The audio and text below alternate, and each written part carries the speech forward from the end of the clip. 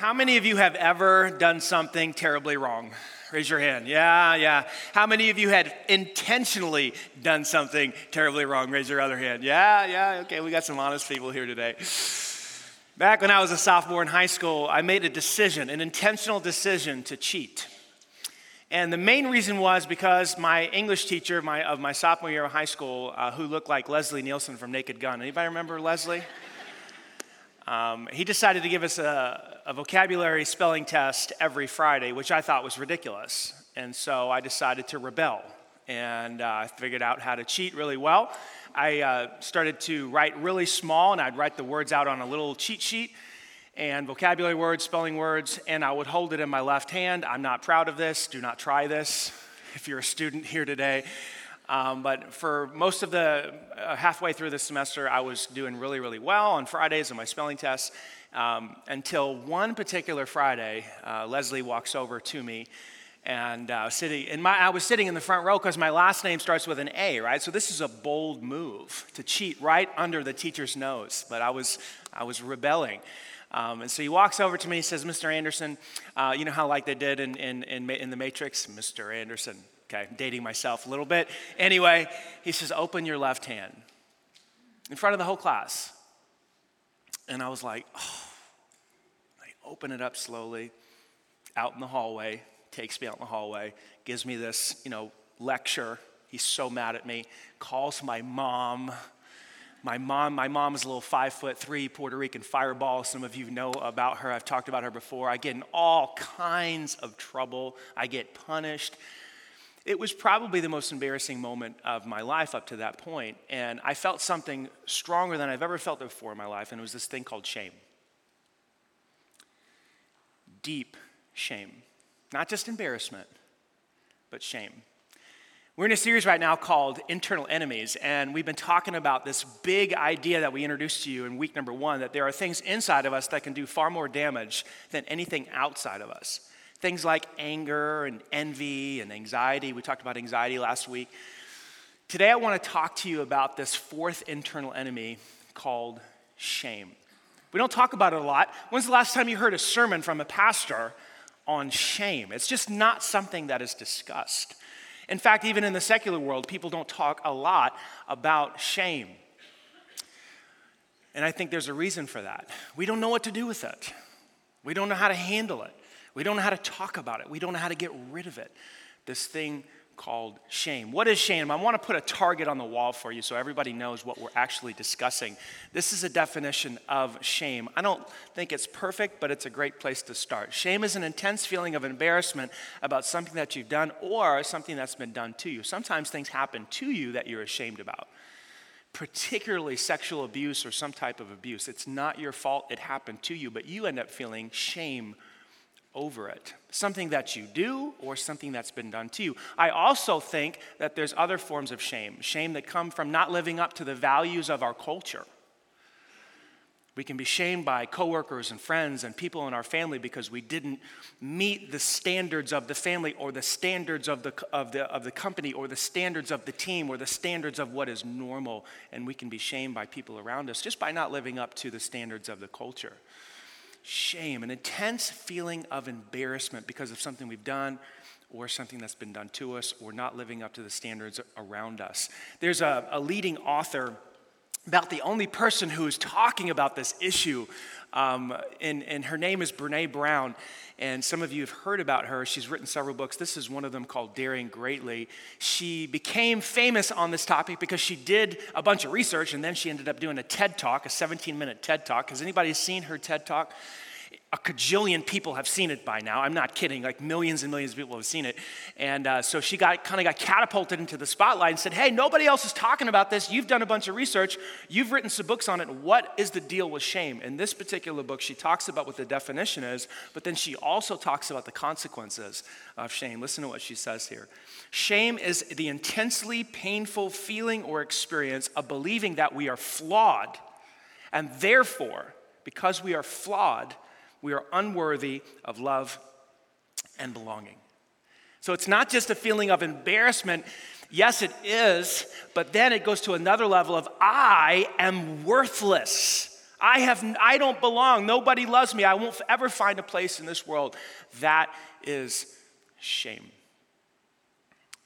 And we can feel shame about all kinds of things. We can feel shame about losing a job. We can feel shame about having to go to AA meetings to pull out of some sort of addiction. We can feel shame about all kinds of things in our life. We can feel shame about a spouse leaving us, a boyfriend, girlfriend leaving us, like embarrassment and shame over that. We can feel shame about a DUI. I got caught one night drinking and got arrested. And, we can feel shame about infertility is a big issue. Can't have a baby, and we feel shame over that. We can feel shame about internet pornography. We just can't seem to get over it, and so it's this shameful thing in our lives. We can feel shame about flunking out of school or not going to college. I mean, you name it. We can feel shame about almost anything. We can feel shame about having to go to jail. Some of us have been in jail. Some of us are watching. We're incarcerated right now.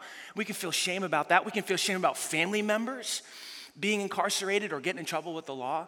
I mean, you name it. There's so many things that we can feel shame over. This deep sense of embarrassment that makes us feel like we don't have anywhere to go or we're not worthy of love. Where does it come from? What is the source of shame? Because again, we got to talk about what the root is if we want to fix this issue. I believe the root source of shame is this dual, versions, these dual versions that we have of ourselves. The first one is the good you. And the good you does no wrong, and the good you has it all together.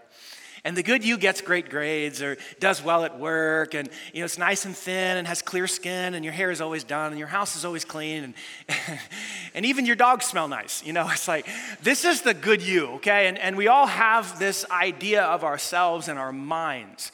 And then there's this other version of us. It's the bad you.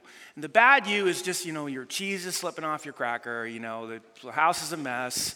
You're late, you're behind on the bills, you can't seem to stay up with the laundry, your nails, and your hair, gosh, the kids are disobedient, you're struggling at work, whatever.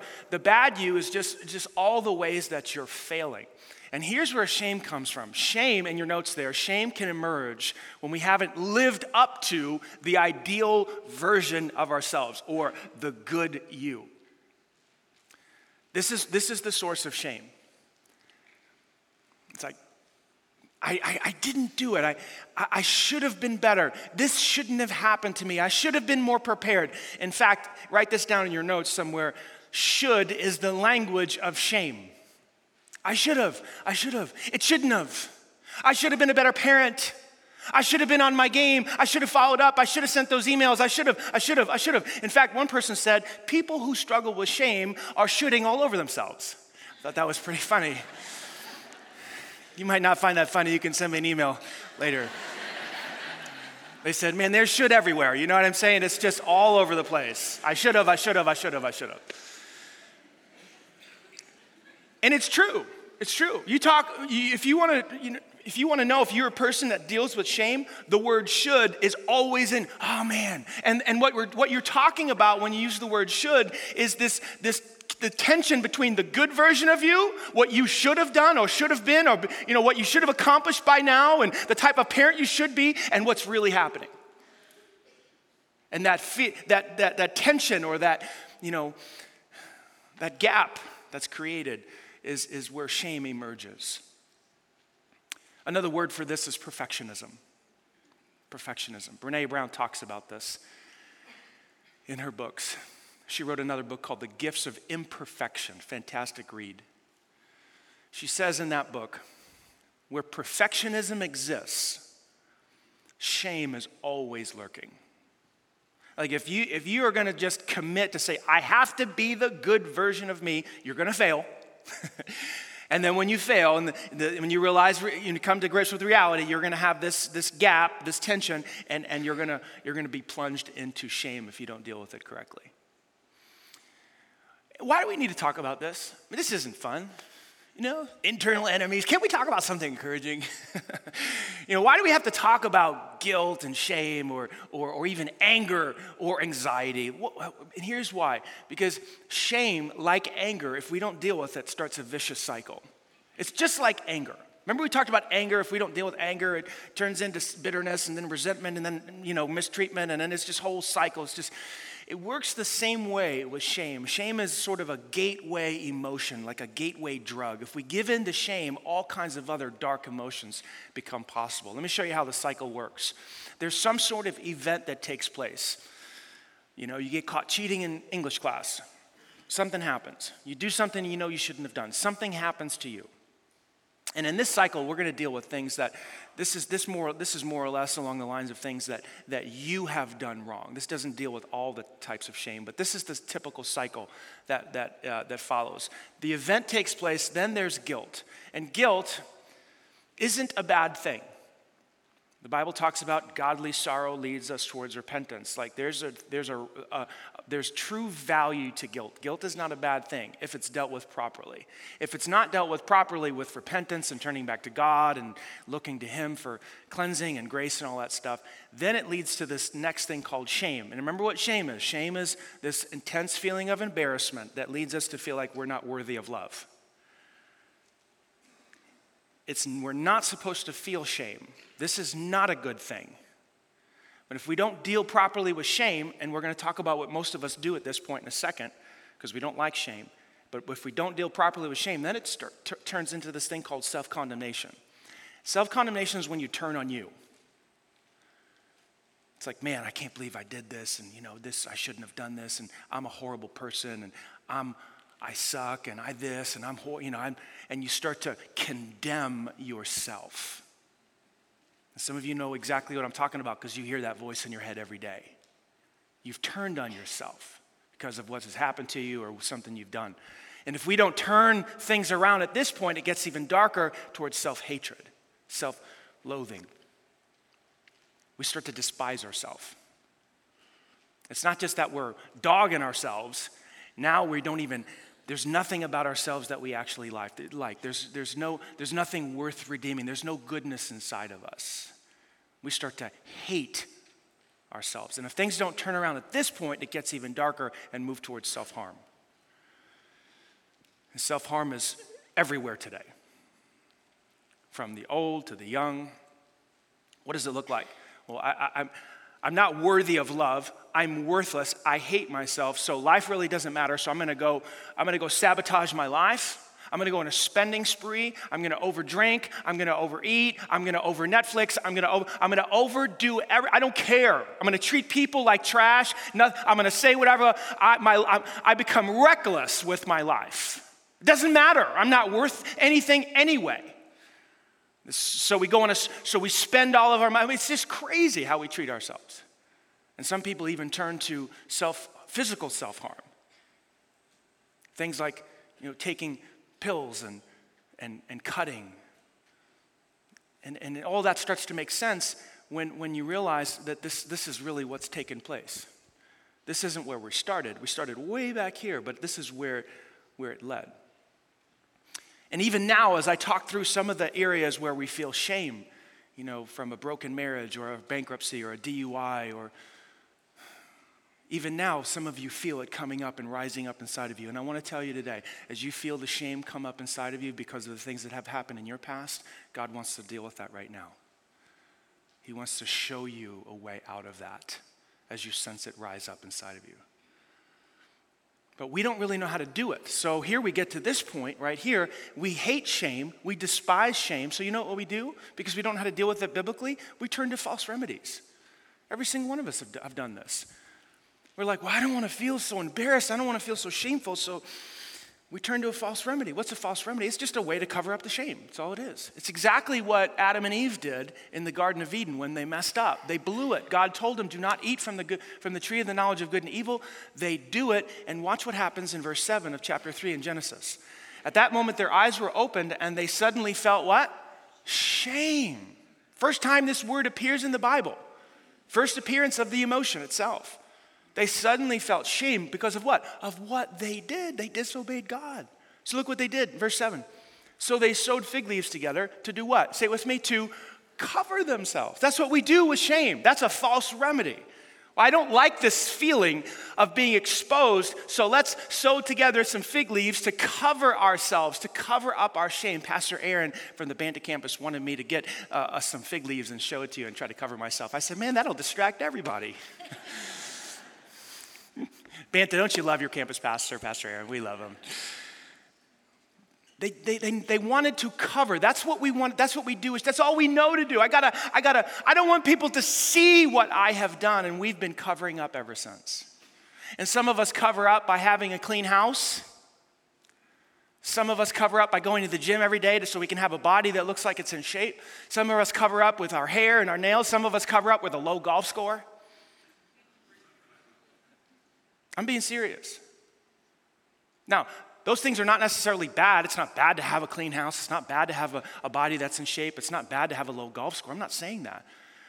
But those things can be used as fig leaves to cover up so that when you look at me, hey, did you hear about my low golf score? Hey, did you hear I can bench press 207 pounds? You see how clean my house is? My kids got straight A's. Bumper sticker on the back, honor roll student. See that?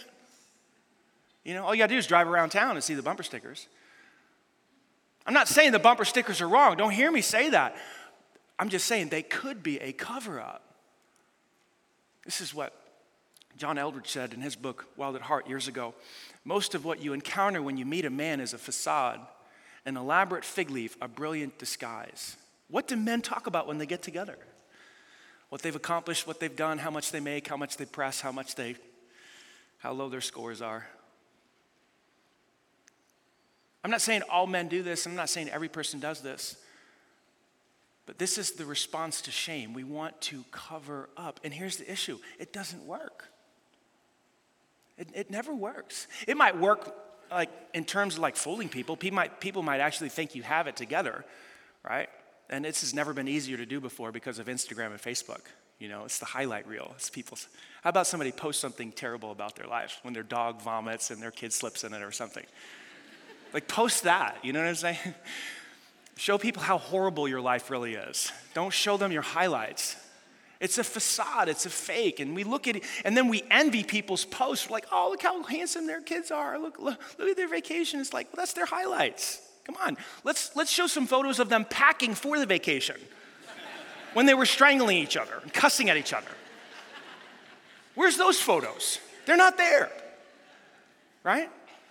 It's never been easier before in the history of the world to put on a facade, to cover up of what's really going on. But we're able to do this sometimes for decades. But here's what happens in the long run. The whole time when you're covering up and giving this image of perfection or what you want other people to see to hide your shame, you are still feeling in your own soul unworthy. You may have fooled everybody else, but you have not fooled yourself. And that's why the false remedies don't work. That's why we need to talk about what really does work and what really does solve the issue of shame. I want to give you 2 ideas today to get at shame and have some healing in our soul. The first one is this. We have to reach out to somebody who actually cares. We have to connect with someone who actually gives a rip about our lives. Someone who will jump in a hole for us and sacrifice for us. Someone who will tell us the truth even if it hurts. Someone who has only one agenda, and that is to see what is best for us. If you want to solve the issue of shame, you have to trust somebody and talk to them about it.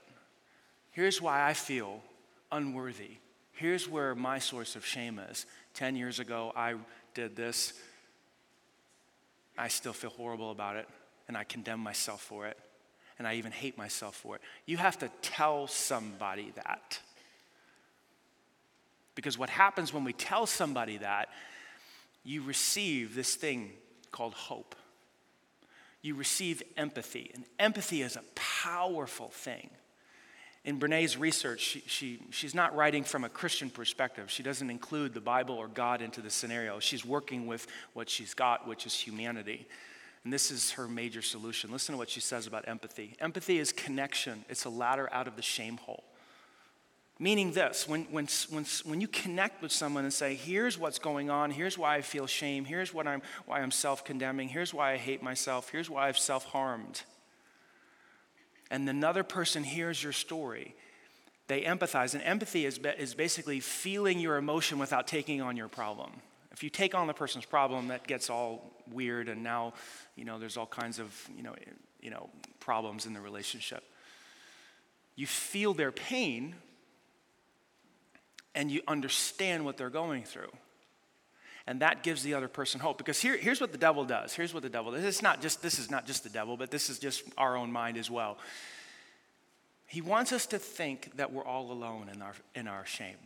That no one else is feeling. And when you look at everybody's facades and everybody's fig leaves, it seems like you're all alone because everybody else has got it together. But you feel unworthy. You feel like nobody loves you. And you'll stay in that spot if you don't talk to somebody about it. This is what I believe Paul was talking about, at least somewhat, in Galatians chapter 6, verse 2. He said, carry each other's burdens. And in this way, you will fulfill the law of Christ. What's the law of Christ? Love your neighbor as yourself. So to love your neighbor as yourself means you're going to carry each other's burdens. Well, shame is one of those burdens. And in the Greek, this word carry, if you study the Greek word, and the New Testament was written in Greek, the word carry means to carry. It's deep. It's really deep stuff when you get into the Greek language, It's like, wow, it's so insightful. No, it means to pick up and put it on your back. Like our job is to carry each other's burdens. This is why we're so big into small groups at this church and say, hey, get in a group, because the design is for a big church to become small. And in that small context, you find one person who can empathize with you.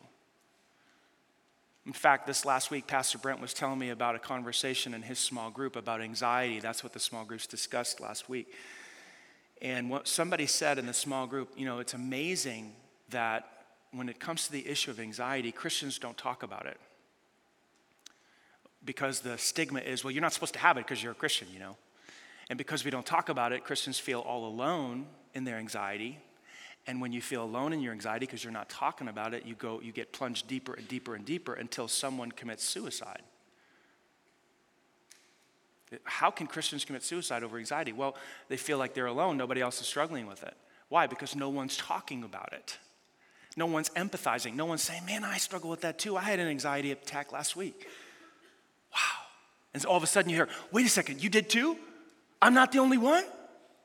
There's a way out of this? Like, we can do this together? You see the power of empathy, yes or no? It pulls you out of the shame hole. You don't have to be ashamed because it's normal for a Christ follower to struggle with levels of anxiety, sometimes high, sometimes low. And we carry each other's burdens through it. So number one, you have to connect with somebody who cares. Don't get on Facebook and tell everybody your problems. Guess why? Because they don't care. You've heard it here. They don't. They don't. You think they do, they don't. Don't mistake Facebook friends for friends. They are not your friends. Okay, so connect with somebody who actually cares. But then number two, and Brene Brown doesn't take it this far because she's not writing from a biblical perspective, but number two, we have to fully embrace the grace of God. We have to fully embrace God's grace.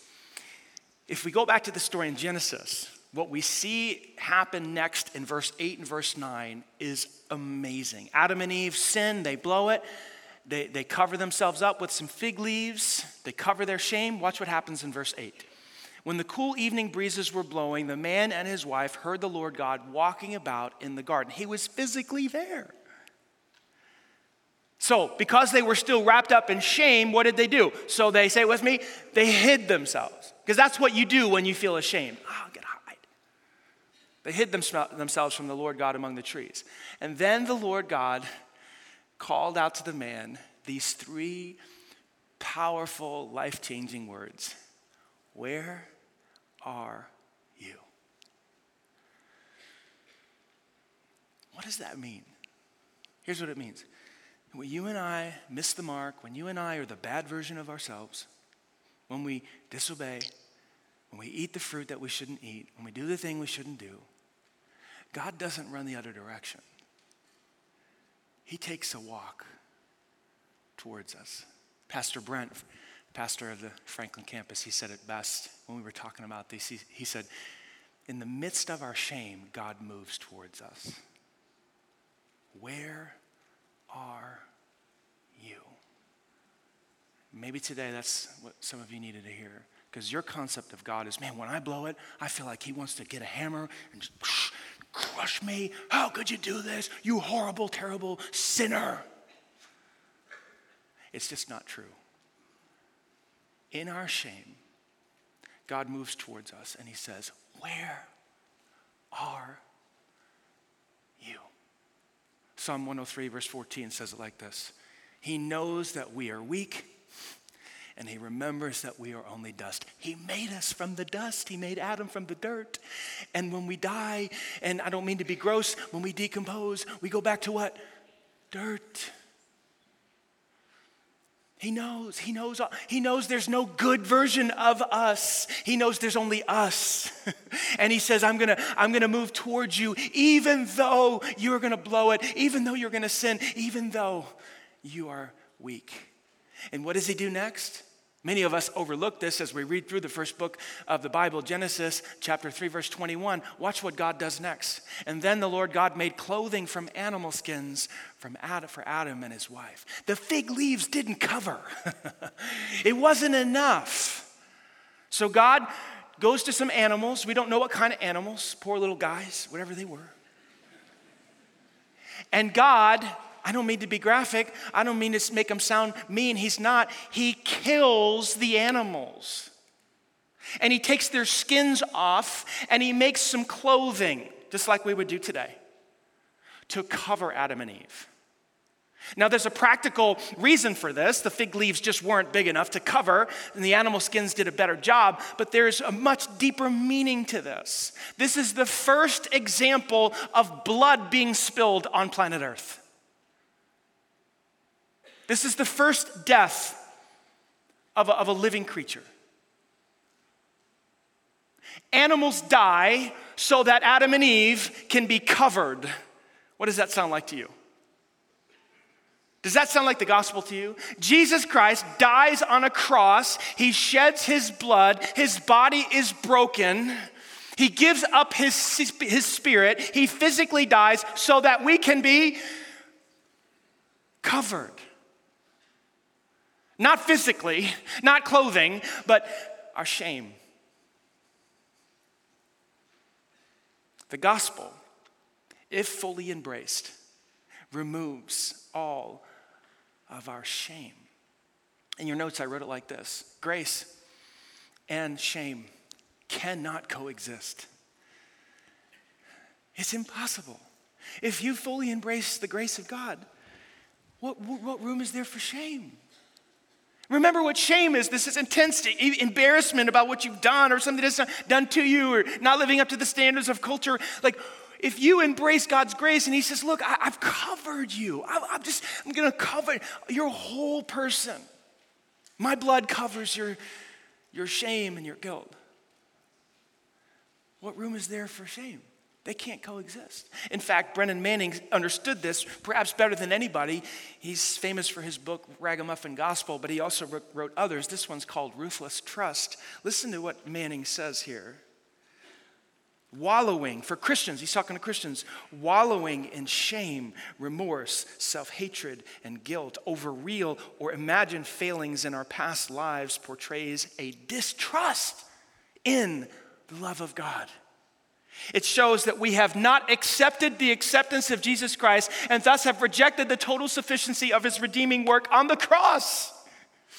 If you are wallowing in shame and self-hatred and self-loathing and self-condemnation that's leading to self-harm, you're not understanding the grace of God. You are distrusting the love of God. Because when Christ died on the cross, God the Father was saying to you and I have seen everything you have ever done, and I still love you. In fact, in Romans chapter 5, verse 8, this is what the Bible says. But God showed his great love for us by sending his son to die for us. Watch this. While we were sinners.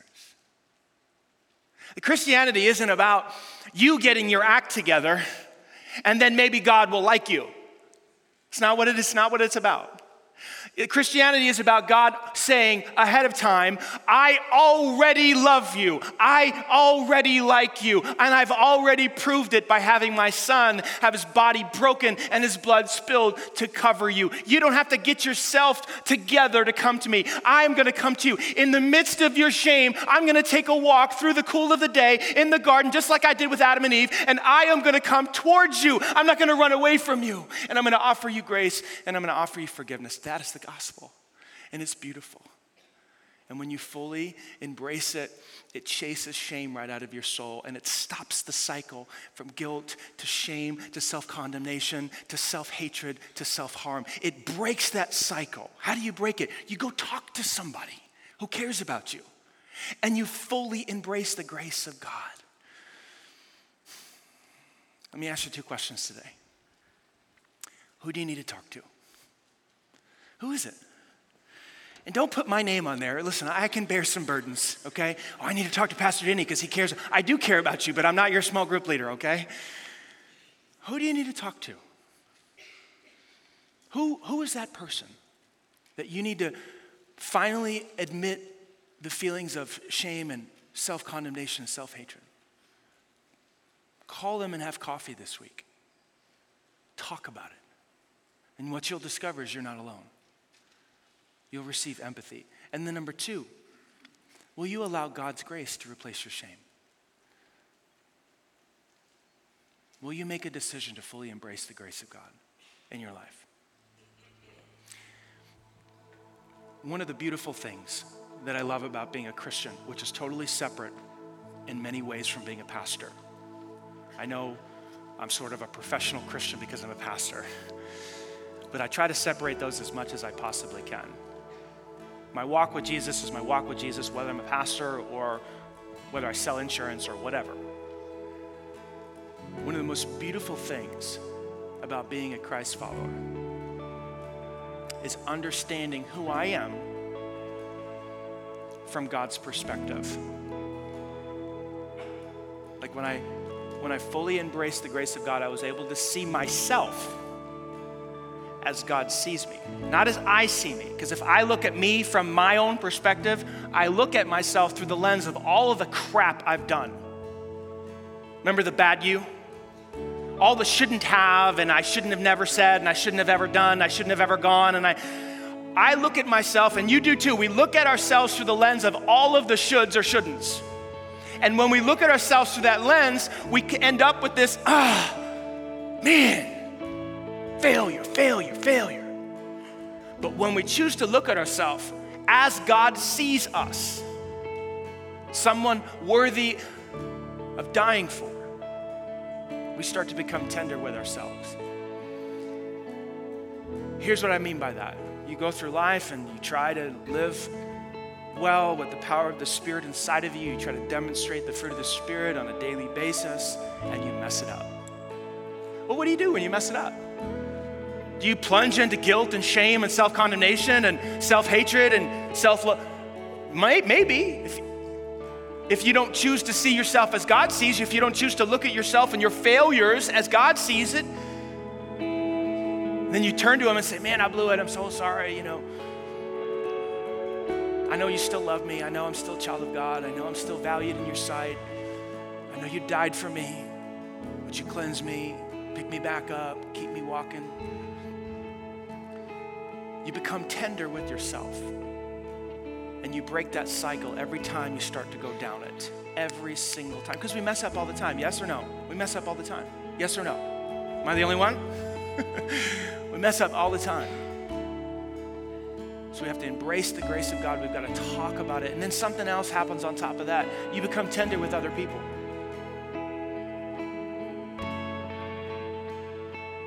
You become a person who can empathize with others' failures and sins. And why? Because you know you're broken. Like, who am I to judge? I'm broken. Yeah, but I did this. I know I probably would have did the same thing if I were in your shoes. Yeah, because I'm a flawed, broken person walking by the grace of God. Yeah, I'm not going to judge you. Let's walk together. And you become tender, not just with yourself, but you become tender with other people. Listen, this explains the paradox of prostitutes, selling their body, but yet walking side by side with Jesus. How else do you explain that? The worst of the worst, the scum of the earth, side by side with Jesus. Why? How? Because when they looked in his eyes, what did they see? They saw what? Grace, not judgment. Love and tenderness. He was the friend of sinners. He's madly in love with you, and he proved it. Maybe today, for the first time, some of you, something clicked with some of you. Man, I've never seen God that way. I've never understood God that way. I just always thought he wanted to punish me. He loves you. He doesn't overlook sin. And grace isn't a license to go on sinning. Paul dealt with that in Romans 6. He said, shall we sin that grace may abound? No, God forbid. That's a misunderstanding of grace. But maybe today, for the first time, you understand God's heart towards you. And maybe today you'd like to receive his grace. Christ died for you, proving his love for you. And all you need to do is trust him. I'm going to say a simple prayer of faith. It's a prayer of trust. If you've never done this before, just take these words, make them your own. Put your faith in Christ, and you'll become his child today. You'll receive grace and mercy from him. Will you pray with me if you feel led to? Take these words and make them your own. Dear Jesus, I ask you to wash away all my sin, to remove the shame. I believe you died on the cross and you rose again to cleanse my life, to make me your own. I ask you to be my Savior. You fill my soul right now with peace and joy, purpose and meaning. And help me from this day forward to love you, to honor you, to trust you. It's in Christ's name I pray. And everybody said, amen.